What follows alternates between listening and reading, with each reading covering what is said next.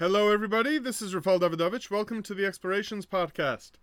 Today, I'd like to explore a thought that it repeats itself in Parshas Chaye Sarah, which is the Parsha of the week, which deals with a number of elements: Sarah's passing, her burial, and the finding of a wife for Yitzchak Avinu. That wife is, of course, Rivka, Rebecca.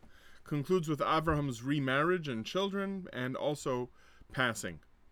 The element that I think shows up twice, if not three times in the Parsha, is the outlook or the way of life known as Medaber Ma'at ve'Ose Harbe, which means speaking little and doing much. This is a theme that is mentioned at the beginning of the Parsha with regard to the man who sold his field and cave to Avraham, known as the Ma'oras HaMachpelah, the Machpelah cave, to be used by Avraham to bury his wife Sarah, that he made a big deal of giving away the field to Avraham, but in fact sold it to him at a very high price.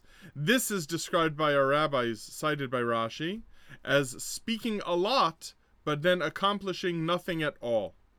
And this is followed in the next story by our matriarch, Rivka Imenu, that Rivka was Omer Ma'at, spoke little, Ve'ose Harbe, but did a lot, in that she only said she would give Eliezer something to drink, but in fact gave him a tremendous amount, in that she gave him to drink and later said she would give his camels a lot to drink.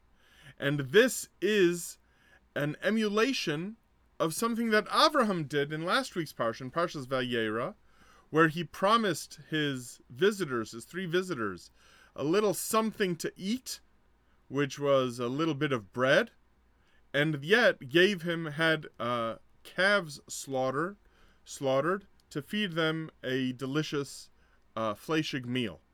The idea here is that the right way to do chesed is not only to give your guests or give the recipients of your kindness a lot, but specifically to promise little and then to give a lot.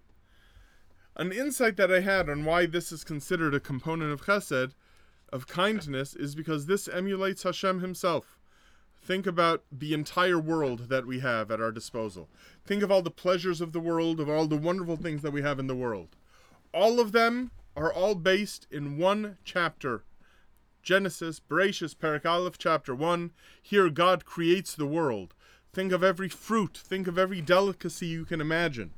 Every fruit, every delicacy, every wonderful thing. The light that you enjoy when you wake up. Yehi Or. The water that you enjoy when you have a glass of water that's enjoyable. Just the word Mayim. This is how God has created the world. He said just a little bit, and the entire world was created. So when a person wants to emulate Hashem, he should act the same way. We should say little, and yet look at how much is generated by the few words that we use. That's all for today. I want to wish all of you a good Shabbos.